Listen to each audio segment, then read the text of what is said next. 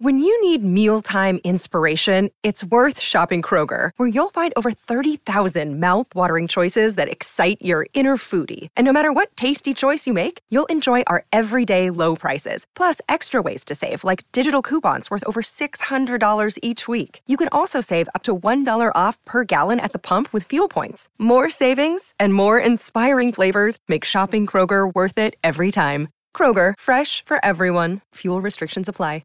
Another day is here, and you're ready for it. What to wear? Check. Breakfast, lunch, and dinner? Check. Planning for what's next and how to save for it?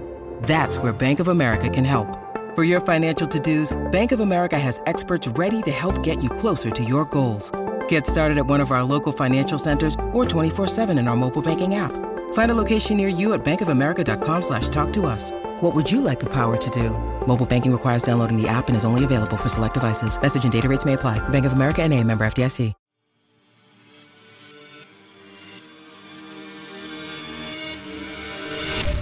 Welcome, dear listener, to Fear from the Heartland. I'm your host, Paul J. McSorley.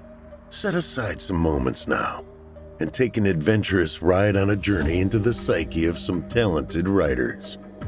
They will dig into your being and titillate you. Oh, I love that word, titillate. While the stories may not all take place in the Heartland, I am delivering them to you from the Heartland. My intention is to strike fear and confusion into the mind, soul, and yes, the heart. This is Fear from the Heartland.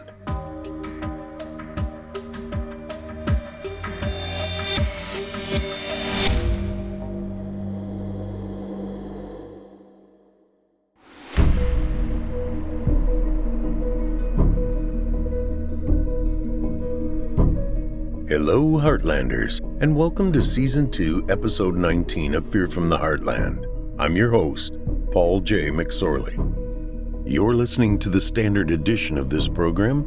If you'd like to show your support and enjoy ad-free versions of this and all our other episodes, as well as hundreds of tales from our audio archives dating back to 2012, visit simplyscarypodcasts.com and click Patrons in the upper menu to sign up today to get instant access from our friends at Chilling Tales for Dark Nights. Thank you for your support. A mother and father are snooping around in their son's bedroom. Being a bit nosy, they search around the room to see if their son is hiding anything naughty. The father checks under the bed and, in shock, sees tons of BDSM and bondage tapes, DVDs, and magazines. The mother couldn't breathe. It took her a while to say, "Oh my God, what should we do about this?" The father replied, "We shouldn't spank him, that's for sure." Segue? It's all about breathing tonight, and you may find yourself struggling to take a breath as this mother did. This story from Eli Pope will explain. Let's get after it. Some people thrive on the weird and unknown, the unexplainable, no matter what the risks are. Henning Lee Palin is one of those people. A professor, a bit of an out-of-place nerd, and a lover of investigating strange and freaky sites where things happen that shouldn't. Drawn to a silo in Kansas, Henning discovers two things. One, he just might be loved finally in his midlife. And two, silos may hold the key to the ultimate unknown journey. And now for your indulgence, Cabbaged Breaths by Eli Pope.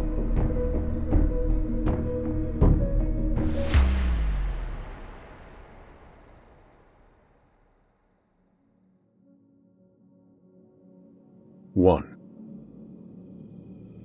Professor Henning Lee Palin continued addressing his students. I've searched out and witnessed many oddities of this world. Everything from the Joplin Spooklight, close to the Missouri-Oklahoma border, to the Well of Souls, located under the Dome of Rock Shrine on the Temple Mount in Jerusalem. With my own eyes, I've witnessed the unexplained strange ball of light bouncing up and down an old backwoods road outside Joplin, Missouri. I have been deep inside the cave entrance to the Well of Souls and heard with my very ears what indeed sounded like the hollow screams of those unfortunate deceased beings trapped in burning eternity. Henning continued to speak to his class with fervor. I've followed every lead, striking my curiosity by which my means could afford.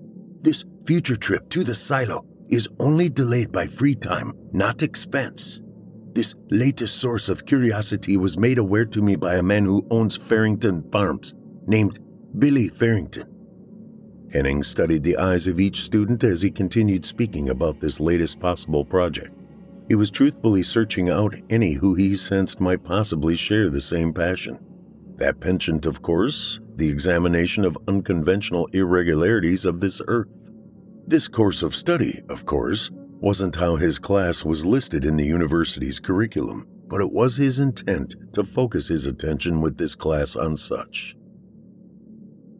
Cassandra Hoff was indeed an enthusiast. She was also a sophomore majoring in earth science who found Professor Palin attractive in an odd way. The professor is a bit eccentric, but he's a young-at-heart soul.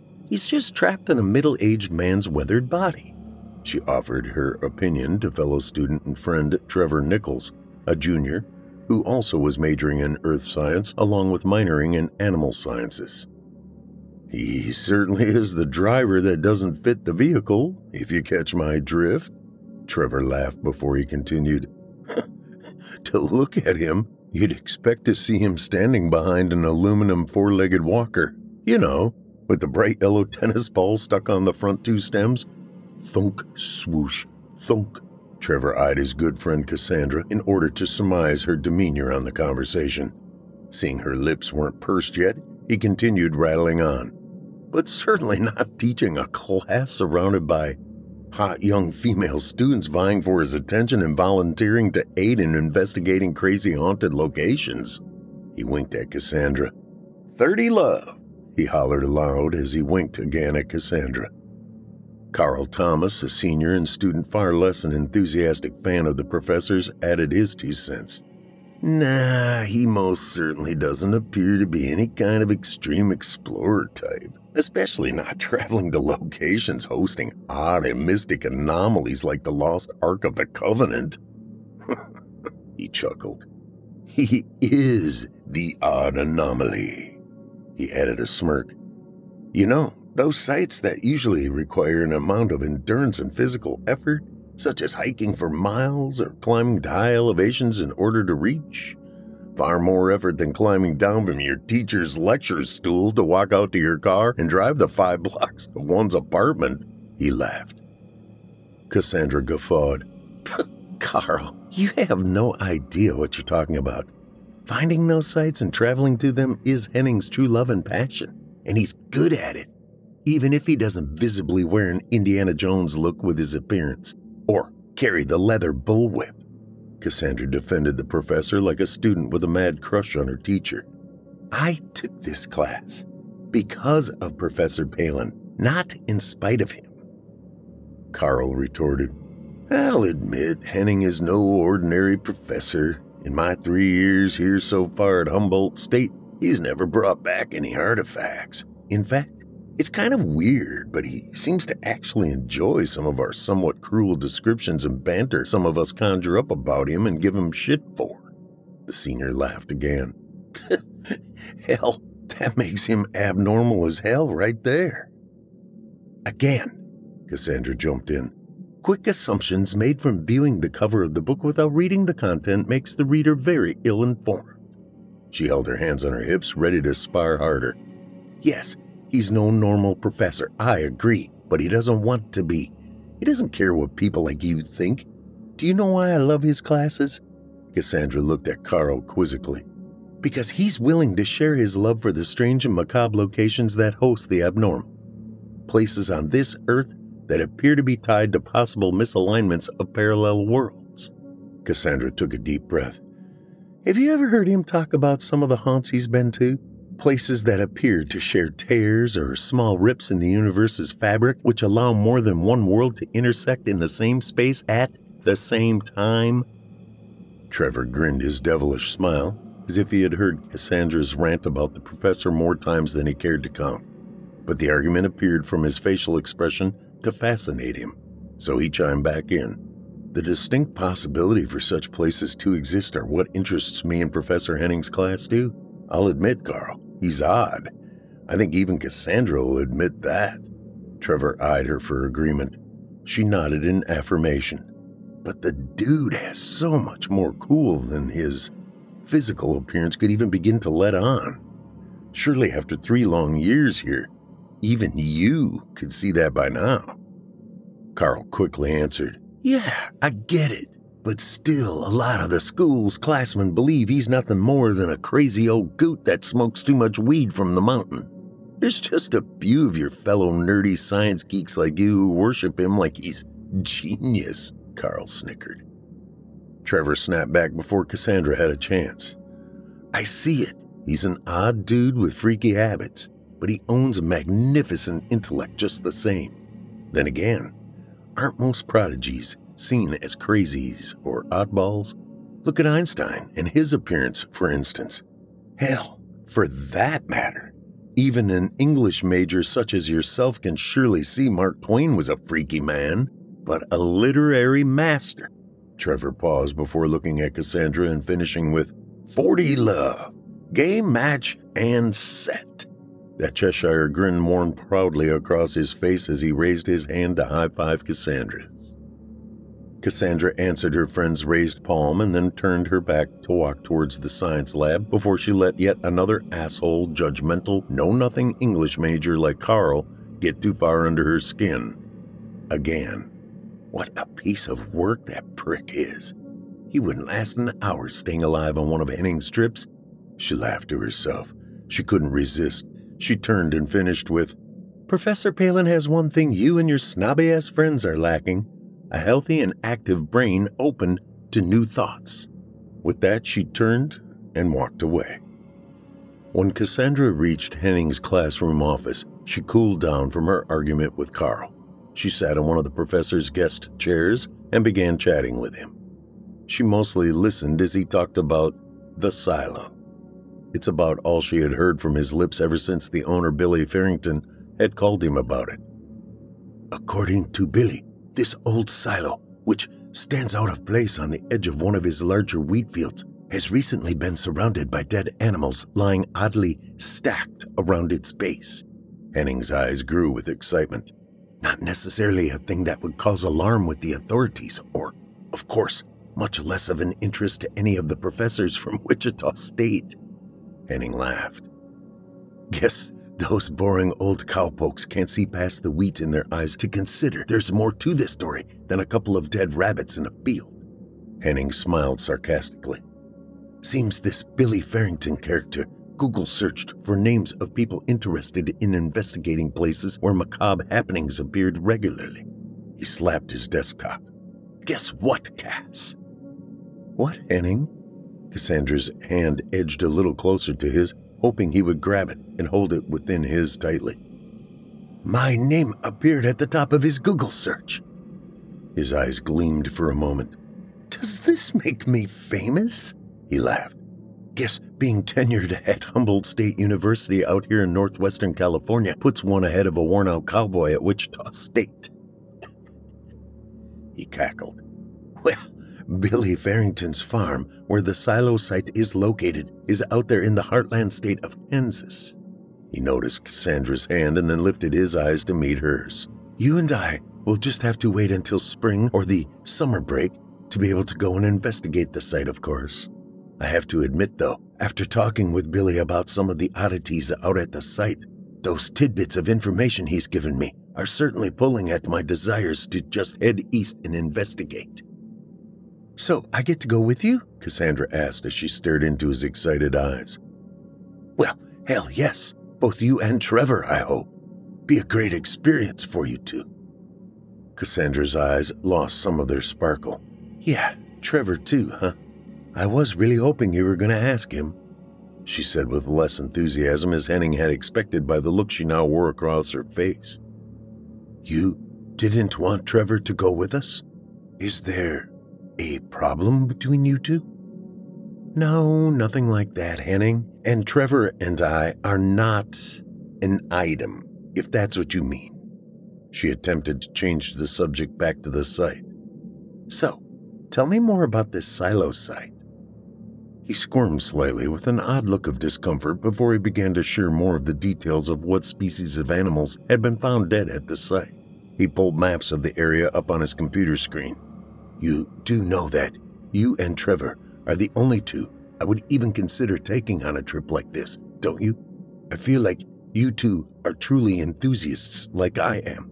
Cassandra, who clearly had a thing for her professor, but hadn't been brave enough to out and out tell him, was growing weary of fruitless hints she had attempted dropping to no avail. She looked up at Henning and forced a smile. I'm, glad to know that, Professor. And Trevor? Well, he was now obviously a truly good friend who was keeping me of having any alone time with the professor.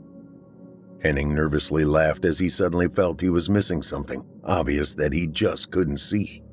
You two know you are students who are more than likely looked at by other Humboldt classmen as part of Henning's nerd squad.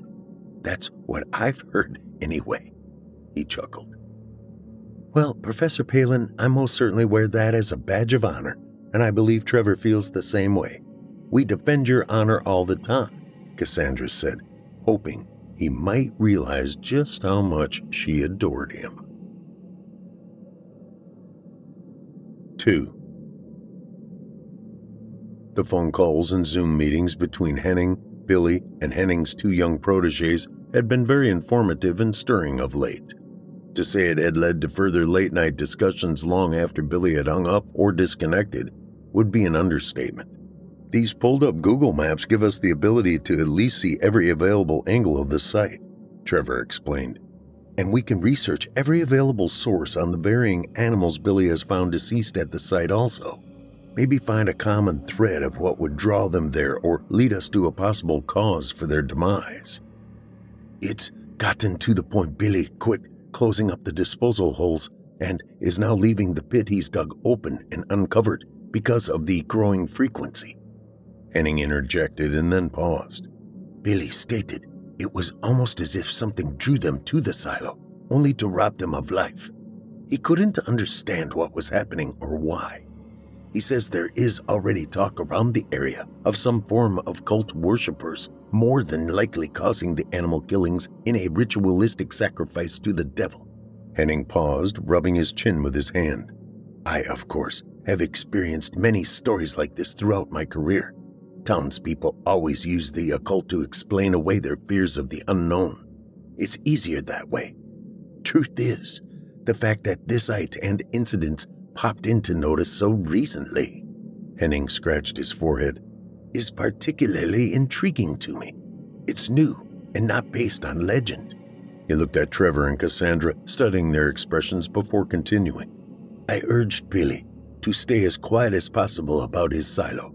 He certainly didn't need anyone, kids especially, coming around and disturbing the site or getting hurt. There was, after all, the possibility of human death. At the very least, serious injury. Henning finished and shook his head. He was growing more worried about the silo site in Kansas. He didn't want to worry or scare his protégés, but serious concern was growing more dire in his mind with each contact he had with Billy.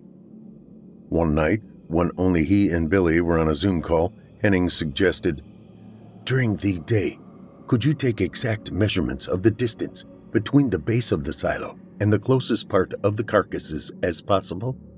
Henning's tone and his voice changed. This could be an important part of the equation of what is going on. Your voice changed, Henning. What are you thinking? Henning cleared his throat. Well, it just occurred to me. Henning looked at his laptop to the right of him and tapped on a few keys. I'm scanning a topography map, and it appears the silo is on a plateau, probably unnoticeable by mere eyesight. Oh, plateau, Billy chuckled. Henning, have you ever been out here to western Kansas? It's literally flat as a pancake. His head turned back and forth on Henning's screen as if disagreeing. Hell, I'd say it's flatter than a pancake, but that might suggest the possibility of your plateau idea more readily. He chuckled again. It certainly exists, Billy. It's very slight, but it is definitely elevated.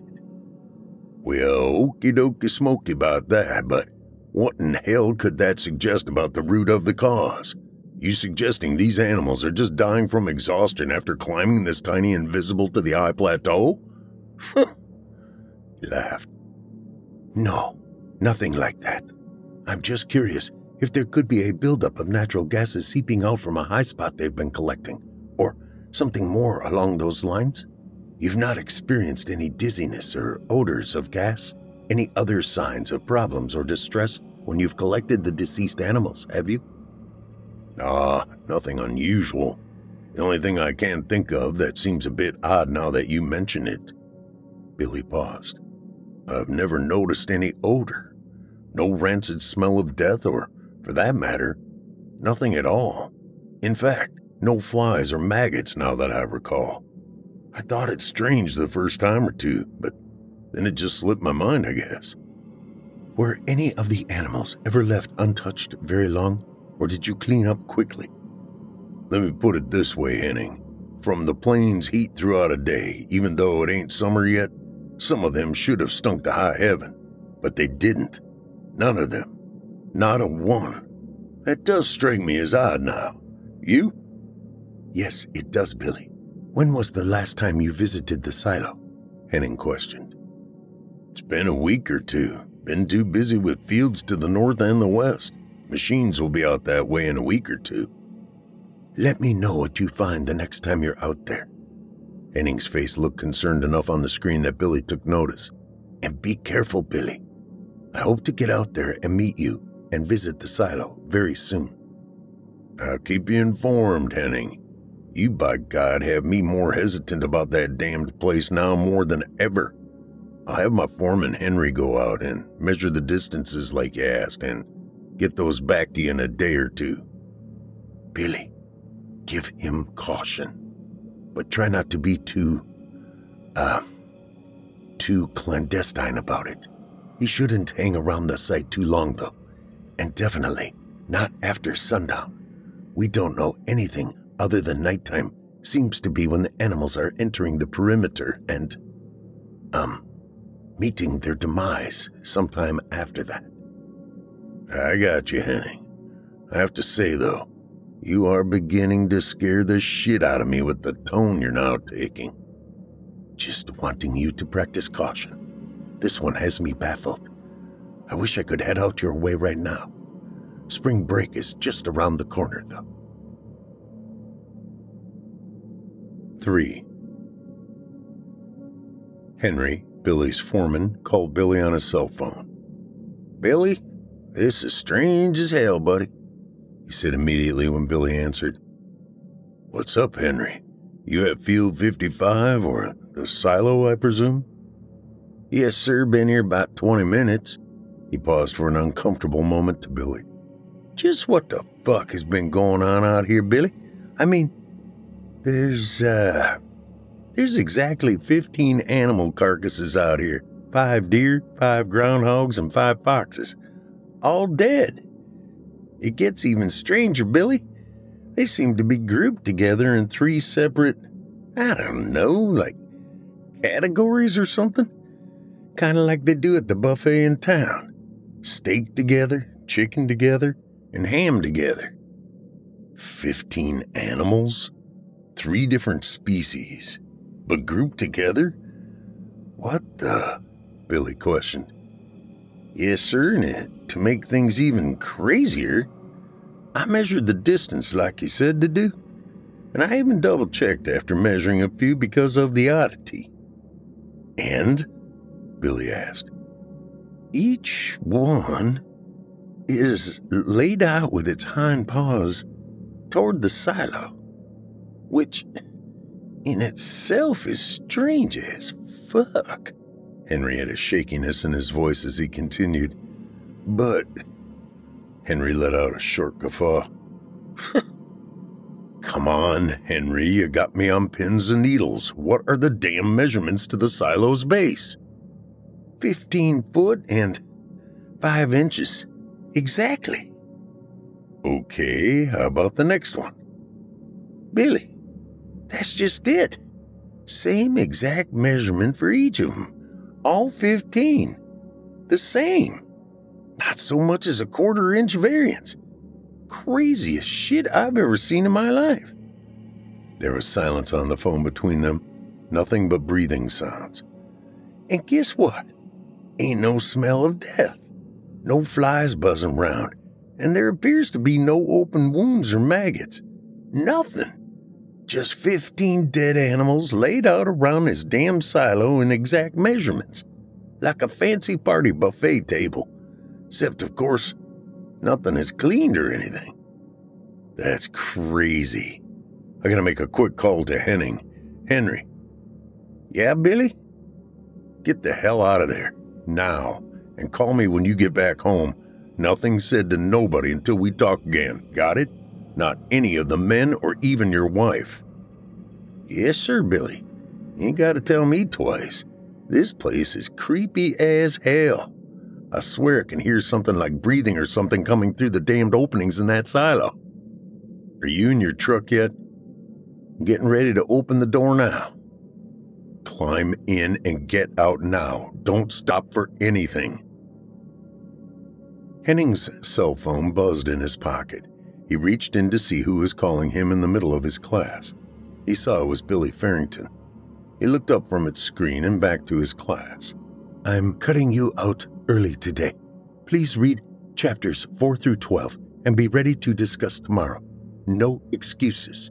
He pushed the accept call on the device and drew the phone to his ear. Billy, what's up? You got new information?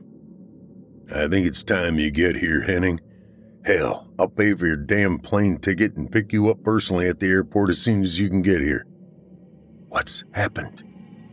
I think you probably need to see for yourself. I'm not sending anybody else out there to the silo until you come. Fill me in, Billy. Henry was just about to climb into his truck when he thought he heard his name being called. He stood at the driver's seat and perked his attention toward the silo where the sound seemed to be coming from. He knew he should just get in the truck and drive off like his boss told him, but his curiosity kept him from immediately jumping in and starting it up. He looked down at his watch briefly. Almost 6:20 p.m. The sun was just beginning to sink. A movement off to the left in his peripheral vision caught his attention. He quickly turned to see a large male buck slowly meandering towards him and the silo. It appeared as if he were in some sort of trance. Another rustle of movement in his peripheral vision, this time in the opposite direction of the buck. It drew him to turn his head.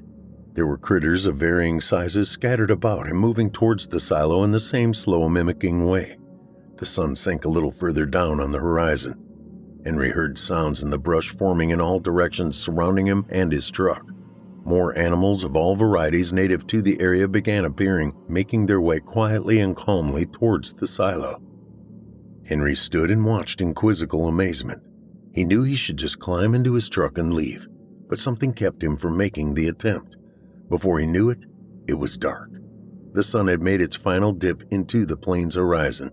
The tips of the winter wheat stalks swallowed up its final beams of light in a quick golden tan flash. At some point, the call to walk towards the silo overtook his better thoughts of driving away. He succumbed and began a slow and steady trek to the silo, as if he were now in a trance. There were deer and other smaller creatures in the mix, sauntering slowly and methodically in the direction of the tall cement tower which jutted upward from the stalks of the wheat, nearly ready to be harvested and stacked in shocks. He reached out and touched an 8-point buck on its neck. It never flinched or turned. It kept its nose forward and towards the ground, never changing its stride.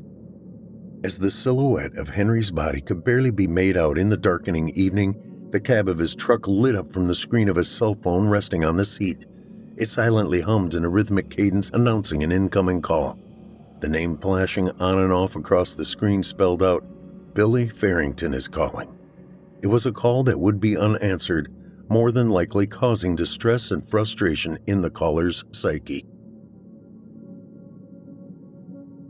4. Henry now stood facing the large structure before him.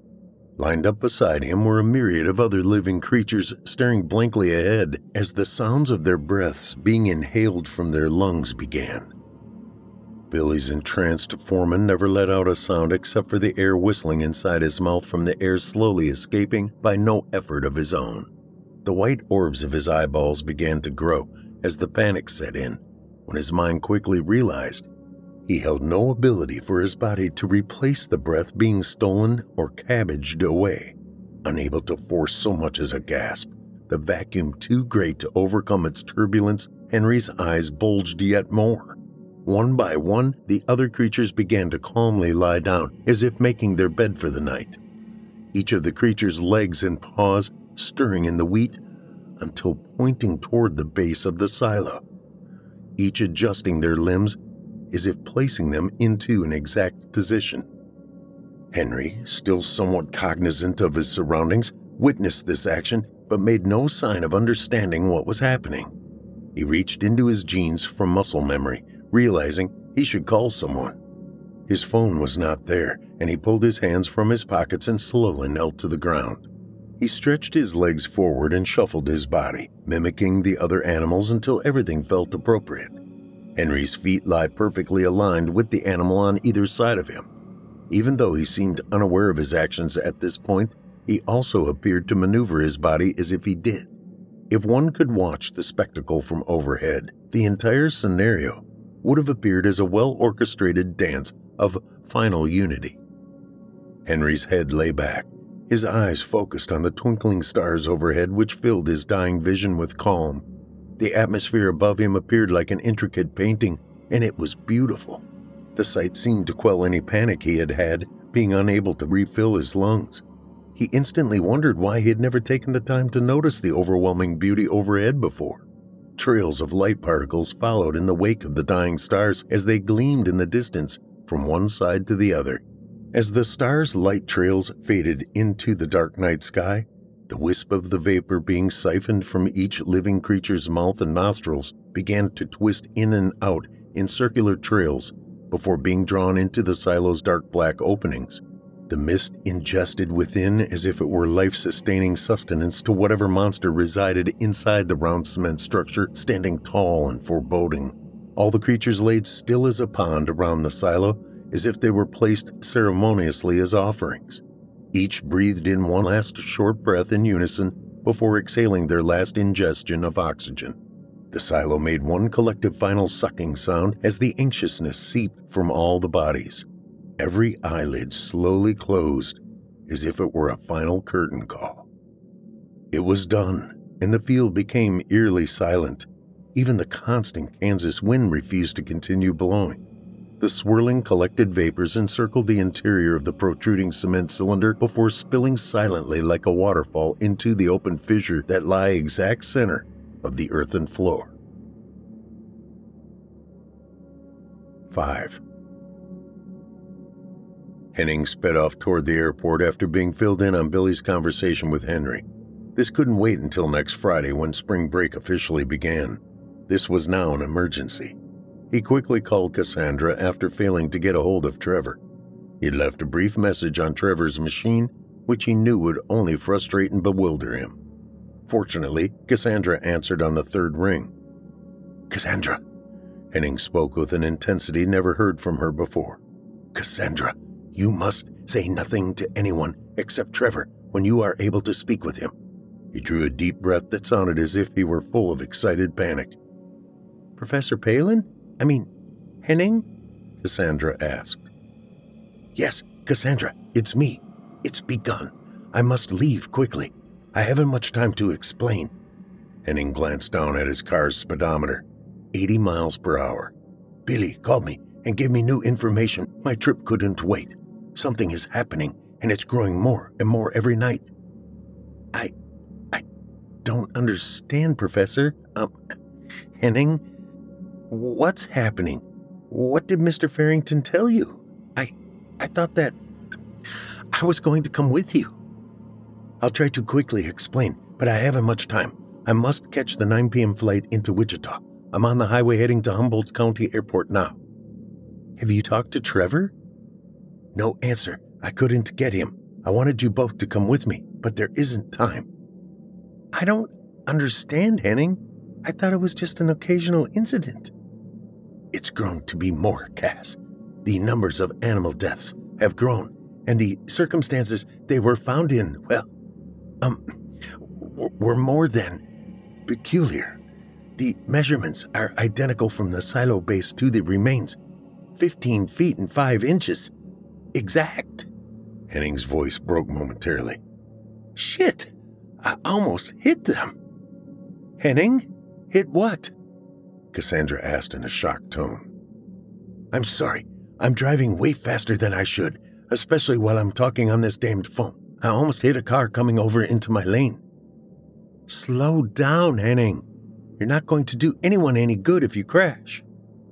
I know, Cass. I'm frazzled. I can't miss this flight. I think something horrible may be beginning. I just have a feeling down in my gut. Will you be okay? I can try to get there if you like. I don't live that far from the airport. I don't want you to be in danger, Cass. I got this first go. I'll need you and Trevor after I see what exactly is happening there. Billy will be there. I'll be okay. I'll call you when I get there.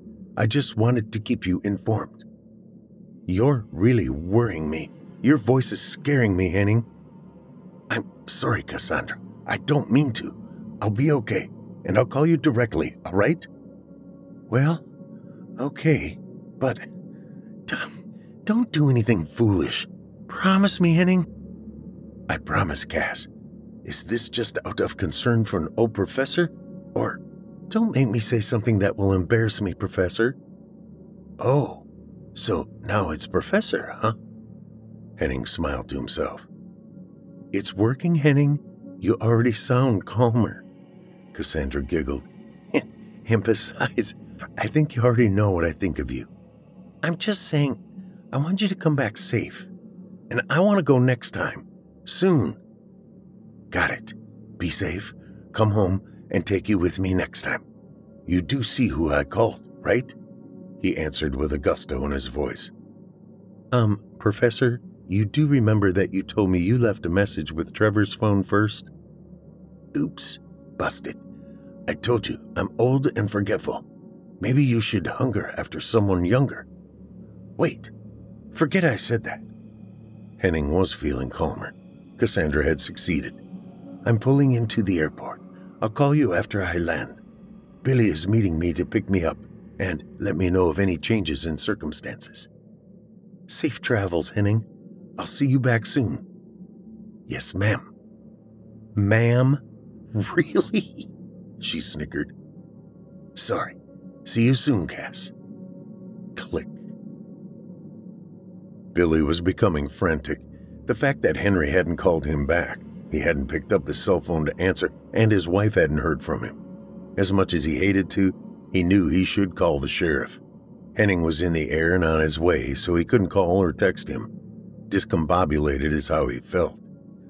Damn it. I'm a big farm owner and boss, responsible for dozens of employees, and I'm at a loss of what to do without Henning's help. Do I call the law? Or do I just go out there myself and then send someone else to pick up Henning? The big black Ford F-350 dually Super Duty pulled onto the highway that led to Field 55. The silo field was what it was known as by all the men. Many of them had told Billy in the past it gave them a strange feeling when they were working this field. He had never taken much thought to it, not until the animal bodies began showing up. He now wished he would have sold it to Clint Barger when he had asked last fall about purchasing it. It butted up to Clint's property, and Clint had known it was a bit of a drive for Billy and his crew to get to the one lone parcel of land without winding around him and crossing the bridge at Scotts Fork River. That's why Clint thought he'd sell it to him. Damn it! Why didn't I take that sweet offer? I wouldn't be out here at 9:30 at night in the middle of Nowheresville checking on my foreman who obviously can't follow my damn directions. Billy's heart went cold as soon as he turned his dually into the gate to the silo field. Besides the silhouette of the towering white silo against the stars, there sat Henry's work truck, interior dark and appearing empty. "Henry, what the fuck are you still doing out here this late at night?" he said aloud in a gruff and worried tone. His headlights lit up Henry's truck. "Yep, empty. No Henry in sight. When I find him, we're gonna have words about not listening to orders." Billy flipped the headlights to bright, lighting up beyond Henry's truck to the silo's face. The aura glowed in a circular pattern, becoming brighter when it hit the dirty whitish-gray concrete of the tower as it reflected the light back towards a display of carnage Billy was now able to see. "Oh my God," were the first words that spilled from Billy's mouth as he saw bones layered on top of each other like roofing shingles. It was difficult to make out exactly what was in the harsh shadows caused by the halogen lights of his truck. There were piles of bones which appeared to encircle around the entire silo. What in hell is going on here? Billy questioned aloud. Chills suddenly raced up his spine as goosebumps prickled across his shoulders, then followed up his neck to the short hairs on his head. He saw movement of something outside the beam of his headlights. "Henry!" he yelled at the top of his lungs from his open window. "Where are you, Henry?" Billy stepped from his truck and took a couple of steps forward before the movement in the shadows seemed to pull at his breath. He quickly backstepped to his truck as his eyes scanned the area in total shock. He stood frozen until another chill convinced him to quickly climb back in. He immediately twisted the key and fired the diesel up. He hesitated a moment, feeling guilty about leaving Henry without looking further. Billy decided to drive around the silo, even though it would take driving through the growing stalks of wheat. He pulled forward and to the right, dodging Henry's farm truck, then making a wide swath around the side of the silo. "My God," was all he could muster from his lips as the sight of all the skeletons appeared to be laid out in some form of sacrificial positioning. There had to be at least 100, if not more. It would have taken hours to perform the task he saw before him. He slowly circled as he scanned the different sizes and shapes of bones spread amongst the field. Even though his truck slowly idled around the silo, the movement of more deer and coyotes, along with smaller furry creatures, continued to slowly enter the area as if entranced. Each stepped closer toward the silo and then, as if guided by bridle, took their allotted place. Each time a ring of creatures would encircle the silo, they would lie down in unison, maneuvering themselves into place. That's when he saw the set of bones that stuck out entirely different from all the others. They looked like a human skeleton of about 6 feet tall or so. Henry was about 6'2". It had to be his foreman. "Oh, Lord, what will I tell Janet? Such a loyal and good friend. Why, Lord, why?" Billy's stomach suddenly ached as it groaned. He realized in that moment that his friend and foreman had somehow been made to be a part in this ritual of death, having taken his place and encircled by all the other creatures' bones. "What the fuck?" spilled from Billy's mouth. A feeling of doom suddenly came over him. He heard a sucking sound, almost like a low-volume vacuum. The atmosphere around him began to change.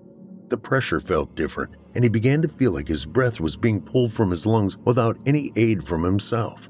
His foot slipped off the gas pedal and the truck began to roll to a slow stop.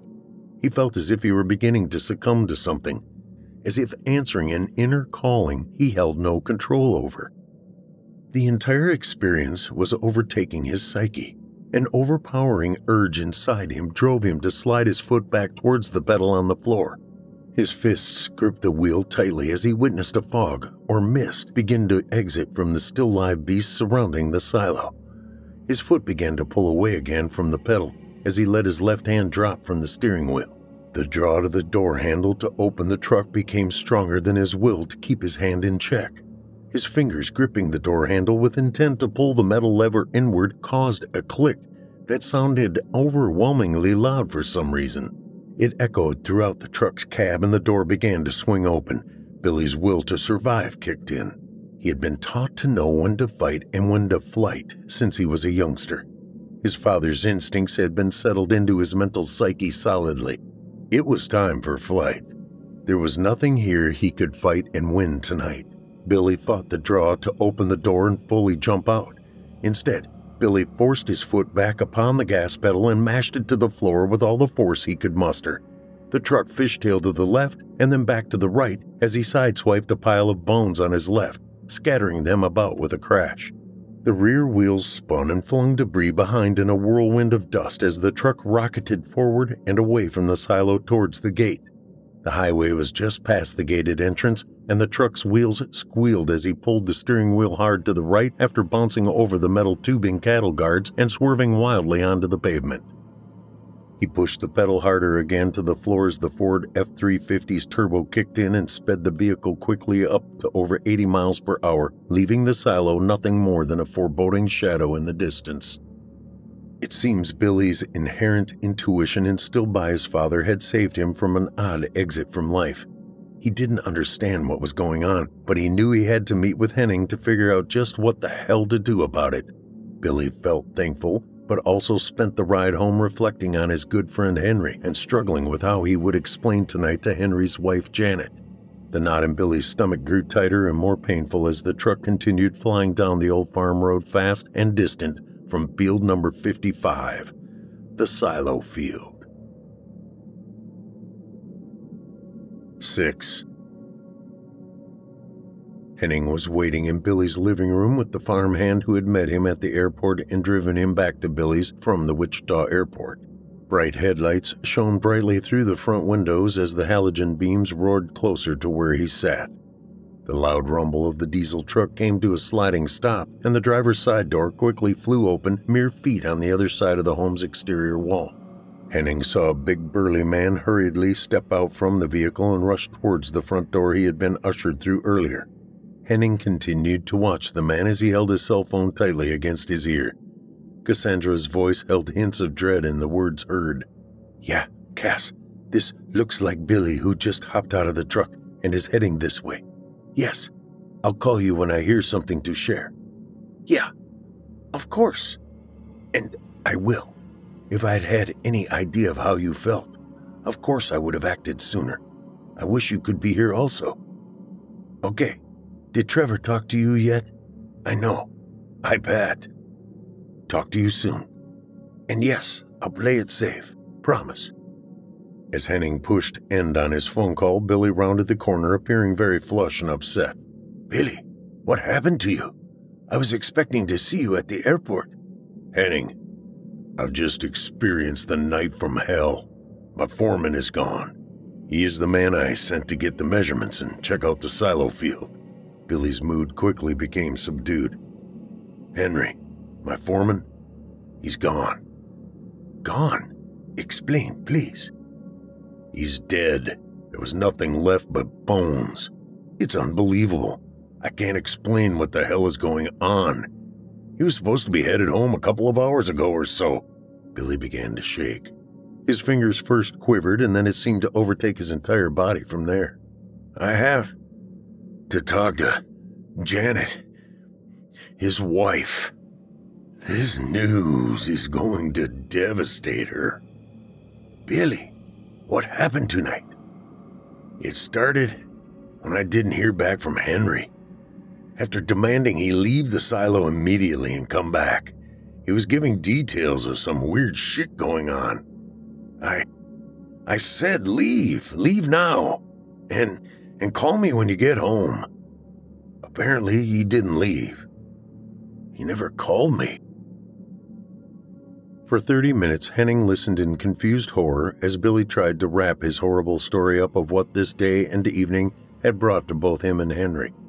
"Henning, I don't know what the hell really happened out there. How do I explain this to Henry's wife, Janet? My God, they've got 2 children. I've got to get out there and see for myself, Billy." "Absolutely not. We've got to let the authorities know about this. Now, before someone else gets hurt or another innocent person stumbles onto this evil place and suffers the same as Henry." "Billy, I agree. The authorities need to be called. Henning looked down to the watch on his arm. It's almost midnight now. I can't believe anybody is going to stumble onto the site at this hour. Give me an hour or two to get out there and check things out before you call anyone. That's not a good idea. You shouldn't go out there alone, but I don't feel comfortable sending anybody with you. And while I feel bad saying it, Billy cleared his throat. I'm never going out there again. Ever. I understand, and I don't blame you. Just give me a couple of hours to scope things out, please. I've traveled all this way and left my job hanging in the wind to get here. I understand, Henning, but I don't like it. Billy paused in contemplation. I'll give you an hour and a half, not a minute longer. Billy pulled up his Google Map app on his phone and pinned the site. I'll send you this so you'll know how to get out there. I'm serious, though. Don't get too close. I felt a pull inside like metal towards a strong magnet. There's a powerful evil inside that damned silo. I almost succumbed. I understand. Do you have a good flashlight? Out my truck on the seat next to the Browning 45. You can just take my truck. He handed the keys to Henning. Just as Henning clutched the key ring, his phone dinged, and the screen lit up simultaneously, showing he received the pin site from Billy. Okay, Billy, I'm off. Wish me luck. I'm serious, Henning. Be safe and don't do anything stupid. Don't get an inch closer to that damn silo than 20 feet. An hour and a half and then the whole damn sky lights up in red and blue. Godspeed, my friend. Billy pulled Henning into his arm and gave him a brief hug. 7. The big black Ford F-350 pulled up to the gate slowly like a thief appears at the back of the scene of the crime he had just committed.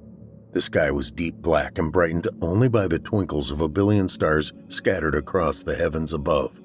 On any other night, it could have possibly drawn his attention to its beauty, but not tonight. Tonight, Henning stared carefully out towards the silo some 40 or 50 feet from his idling truck. He pulled forward and turned slightly to the left, pointing the headlights directly toward center mass so they shined brightly on the structure rising above the silhouette of blowing wheat grains. He noticed the thin blackened slots up the grayish cement face, appearing like open windows. As he slowly opened the truck's door to step out, he pointed his flashlight to the base, looking for the bone piles Billy had described. He left the handgun still sitting on the leather seat. Guns made him uncomfortable. Closing the door, Henning began to move forward, shining his light back and forth, scanning the ground before him. He kept moving forward, scrutinizing the area, looking for the animal skeletons and Henry's remains. The closer he got, the more confused he was that there didn't seem to be any signs of what Billy had described the site to appear. He saw no movement, no animal carcasses or skeletal remains, and no evidence that Henry had been here. He had been expecting to see a vacant truck by the gate as Billy had stated he had seen. It was non-existent. Henning was baffled. His light beam waved back and forth, searching for any signs of anything Billy had spoken of. Was Billy wrong? Had this been some kind of joke or misunderstanding? Henning looked up to the sky momentarily as he drew within 20 or so feet from the base of the silo. His pocket vibrated and made him jump for a second. He reached inside and clutched his cell phone, pulling it out and pointing it up towards his face to view who could be calling. The screen flashed again. Cassandra Hoff is calling. He pressed the accept call button and brought the device to his ear. Hello, Cass. Professor Henning, I was hoping you would answer. Any news? I just got to this site. It appears nothing like Billy made it sound. I'm beginning to think I've been pranked. Don't let your guard down, Henning. Remember, we have business to tend to when you get back. Cassandra smiled to herself as she felt a brief warmth inside, now being able to express her desires. I am looking forward to, getting to know each other, other than just business and schoolwork. Henning chuckled into the phone as he took a couple of more steps toward the towering structure. "I know, Cass. You've been on my mind too." His insides began to tingle, slight pressure within his chest. He assumed it was coming from the flirtatious conversation between him and Cassandra. These kinds of feelings were relatively new to him. It had been years since he had held any interest in those kinds of matters. Too busy. He continued to step forward, the tingles beginning to morph into an internal tugging of the air within his lungs. "Cassandra, you seem to be giving me odd tingles I hadn't felt before." Henning took one step forward as he continued talking to Cassandra before a feeling too strong to allow him to continue came over him. It was like an ocean wave collapsing on top of him. The phone slipped from his fingers and spilled to the ground, tumbling into the stalks of wheat. Henning slowly fell to his knees, not knowing what was happening. He sat back before stretching his legs out straight towards the base of the silo. He wriggled his feet forward until they lay at the proper placement, and then he slowly laid his head down upon the ground and looked up to the star-filled sky. As he lay quietly stretched out on the ground, a moist vapor began to be drawn from his lungs, then pulled from his nostrils and mouth. The quiet sucking sound could be heard through the earpiece on Cassandra's side of her cell phone that she held mashed tightly to her ear in frightened desperation. Henning instantaneously felt an odd and powerful pull of the air from within his lungs. "What the hell?" He spoke aloud in almost a whisper to himself. "Henning, talk to me!" Cassandra yelled into her phone, trying to make Henning hear her. His mind fell back to recent memories and the conversation he had just had with his student, Cassandra. "An odd time to think of it." He forced a smile, remembering it, imagining the glimmer in her young eyes as they spoke. Henning was having trouble keeping his mind focused on anything. Out of breath, his sudden weary eyes bulged wide open in panic, painted stark white with horror. His sudden inability to draw deep enough breath to ease his body from the onset anxiety came on so quickly, only mere minutes from arriving at the site. "I'm all alone," he suddenly thought, and he painfully felt that fact as the multitude of stars now stared down at him. They seemingly began to dim into the distance as if they too were retreating from his presence.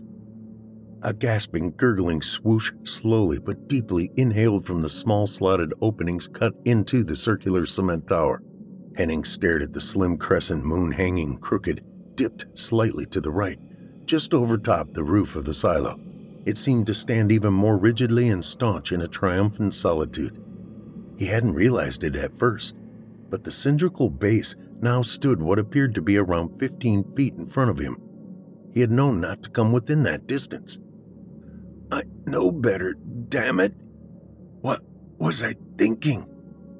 Henning's eyes watched as the stars scattered thickly throughout the pitch black of night twinkled while buzzing satellites could be seen crossing the sky in orbit. He laid on the ground silently, except for the short gasps to collect breaths enough to sustain his life. He wasn't sure of what was happening. "Is this a mild heart attack?" was a question he quickly asked himself. Henning concentrated his vision and thoughts to the heavens above to quell the fear hiding in his denial. He had already counted 5 stars streaming in short-lived trails through the blackness between the glimmering lights of ones still alive. He tried to smile, imagining the amazement of a star dying thousands, if not millions of years earlier, and yet now being able to witness their final dying sight, a death that was finalized before humans on Earth were even a twinkle in their Creator's eye. Yes, he was a Christian at heart. He wasn't always forthcoming about practicing his faith, except for times like this when his future was in deep question and peril. He lay as still as possible, watching the amazing sky overhead, a sight most take for granted and never appreciate. But who am I? I too have forgotten the beauty overhead until now. He could still feel the pull from his lungs, hear the sucking sound as the grayish-white tower in front of him gently inhaled. It felt as if the silo were attempting to cabbage the very breath from his body. He had been very careful upon walking up to the silo, not encroaching too closely. He knew the measurements. Had I miscalculated in my excitement? He quietly asked himself.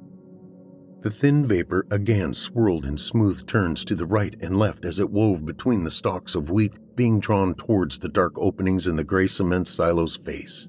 Just as it reached the top, the mist shifted downward and spiraled quickly into the small fissure that parted the center of the interior into a dark crack. Life ended quietly and quickly for Henning, his skin slowly melting away and dissolving, leaving only the marrow of his bones laid out as the offering to the monster within the gray concrete depository which had summoned him here. Moments later, the beast dispatched its oddly shaped sycophantic minions to collect the offertory laid out before it. As the last remnant of Henning's remains were wiped clean from existence, the flash of red and blue lights lit the black skies in the distance, racing closer to Field 55 of the Farrington Farm properties. The field sat empty other than a black vacant Ford F-350 pickup truck. Once the parade of police and medical response vehicles fanned out in a somewhat assembled fashion, a large group of uniformed law enforcement stood ready for the command to search and investigate. One female officer standing closest to the silo noticed the small lit screen of a cell phone just under the cover of weeds and stalks of wheat. She picked it up with her gloved hand and held it close to her ear to listen.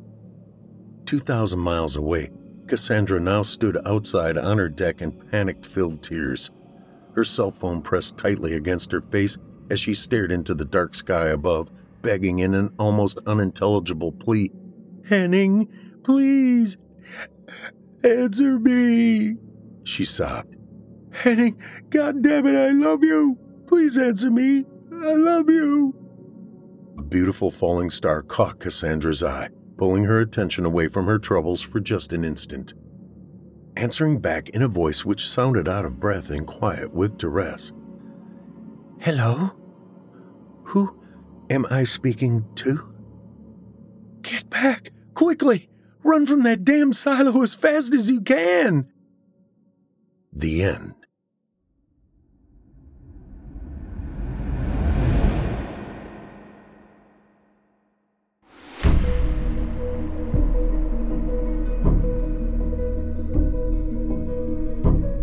I sure hope you enjoyed tonight's tale, Cabbaged Breaths, written by Eli Pope. Eli Pope is a major writing contributor for Fear from the Heartland. Eli began his love of creating stories back in high school creative writing classes. The passion lay dormant for decades, while life took him different directions. The stories never left, and he finally succumbed to the voices in his head, telling him to put them on paper. And put them on paper he did, earning the Literary Titan Award for all 4 books of the Mason Jar series: The Judgment Game, The Spark of Wrath, The Glass House, and The Reclamation, which you, dear listener, can hear on audible.com, performed by yours truly, Paul J. McSorley. The only thing I will tell you, Billy J. Cater is a bad dude. You can hook up with Eli Pope at his website, elipope.com. That's Eli, E-L-I, Pope, P-O-P-E.com. He can also be located on Facebook at author Eli Pope, or search groups on Facebook, The Mason Jar Room.